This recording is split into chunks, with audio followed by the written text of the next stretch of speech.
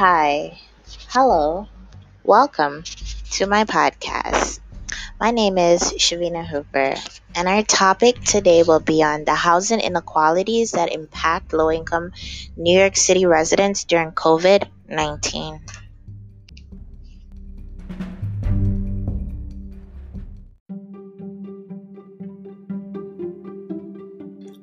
On March 2nd, 2020, New York City confirmed its first COVID-19 case. On March 11, 2020, coronavirus was declared a pandemic by the World Health Organization. And in order to stop the spread, the CDC warned us to stay home, stay in. The city and many other countries have managed to close down within this time period to stop the spread.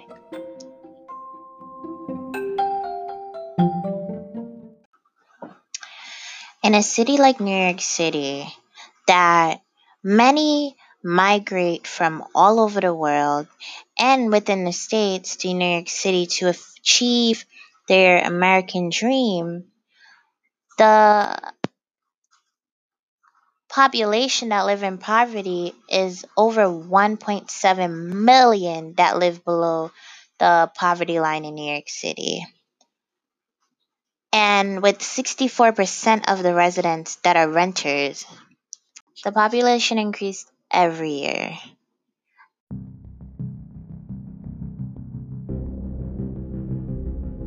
In turn, the city's poorest, the makeup of 1.7 million, struggle financially to survive and provide shelter for themselves. The city's poorest population makeup consists of blacks, Latinos, and immigrants. Due to the high demand for houses and the supply shortage for housing in New York City, we find that many of the landlords that rent to low income residents kind of create like a slum style of living where the homes are overcrowded and there's unsanitary living conditions for the residents within the.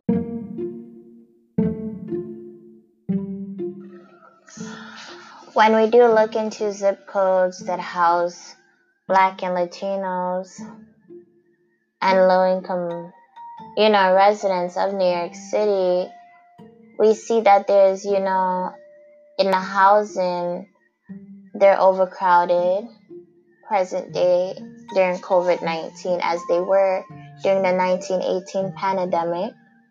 And we also see that the healthcare access is still limited to the poor. Unlike neighborhoods or areas that house white, rich people in Manhattan, it's just completely.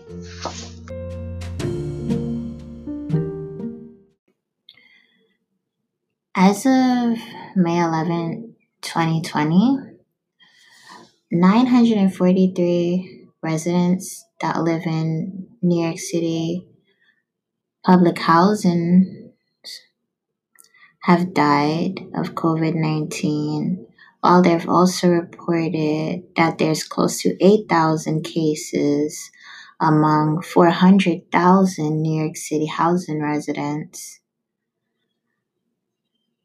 And the fatality rate of the New York State as a whole is 8%, while the fatality rate is 19% in the New York City housing apartments.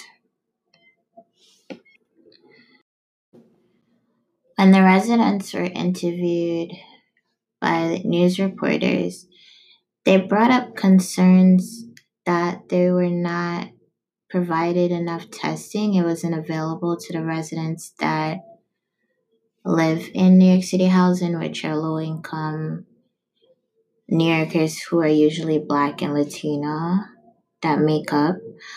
and they asked that testing become more available,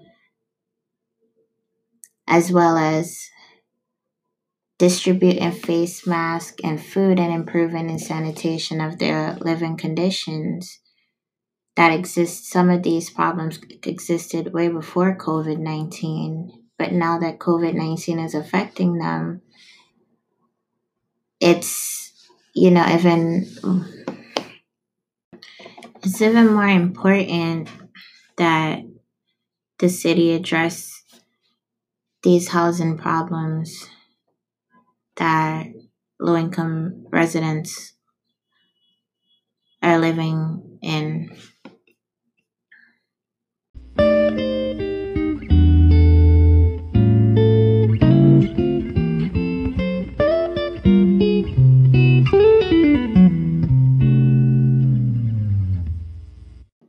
And now I'd like to take the interview over to our interviewee, Curtis Bryce, who has worked both as a builder maintenance slash super in Brooklyn within the lower income residents neighborhoods, and also as a construction worker working on various sites throughout New York City.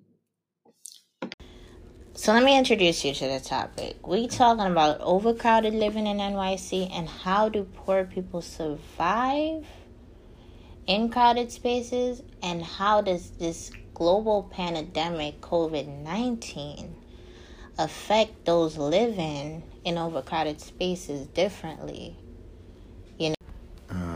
Because there's so much you can talk about black people and their condition as an eyewitness. And then there are 4, 5, sometimes 6 people living in one apartment because the cost of living and the job that they have, because they do the low-end job, the minimum wage job, so they cannot even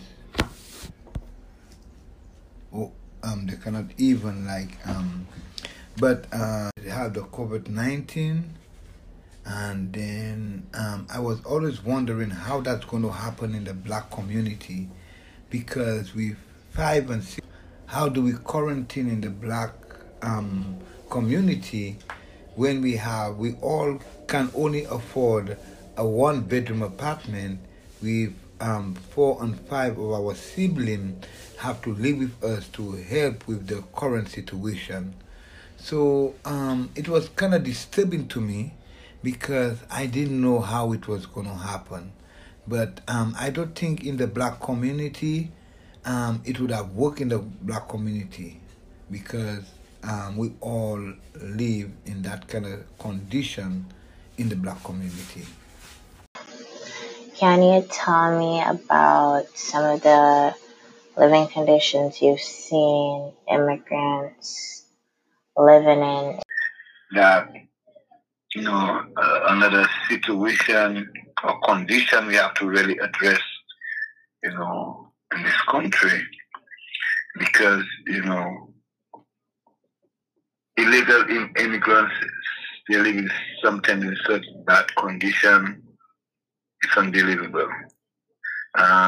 Sometimes you find them live in condition where, they are so much latent in the apartment or in a room where they live in, and basically they can't even do nothing about it because they have no legal right to be calling, or because they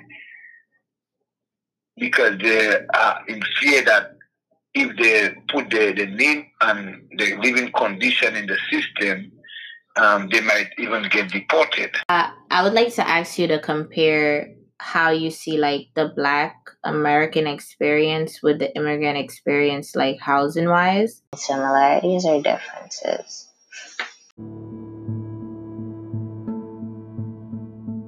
The only person I give a different lifestyle is the white American.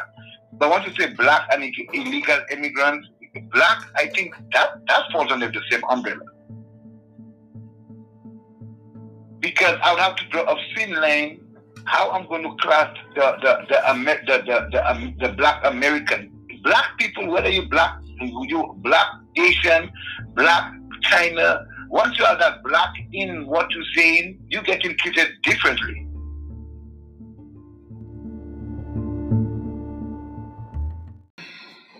And essential workers who do not want to risk infecting other family members.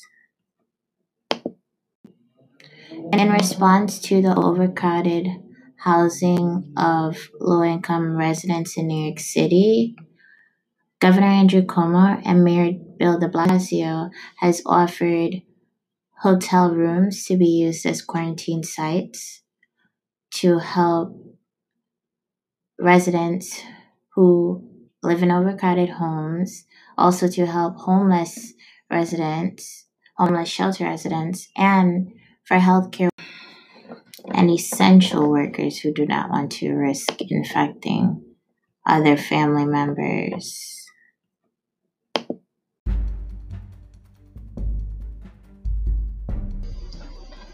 To wrap up our topic about housing inequalities during COVID-19, we see that Blacks, Latinos, and immigrants are dying at higher rates than any other race in the U.S. as a whole, and especially in New York City.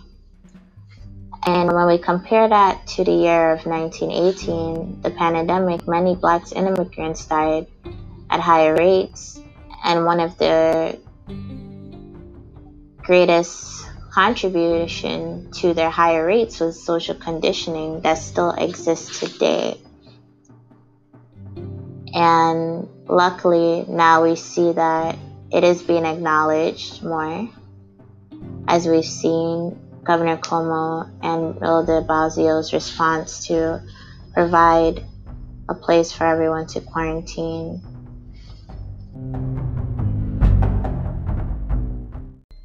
To give everyone a chance to have a fight, an equal fight against COVID-19, regardless of our zip code and our race.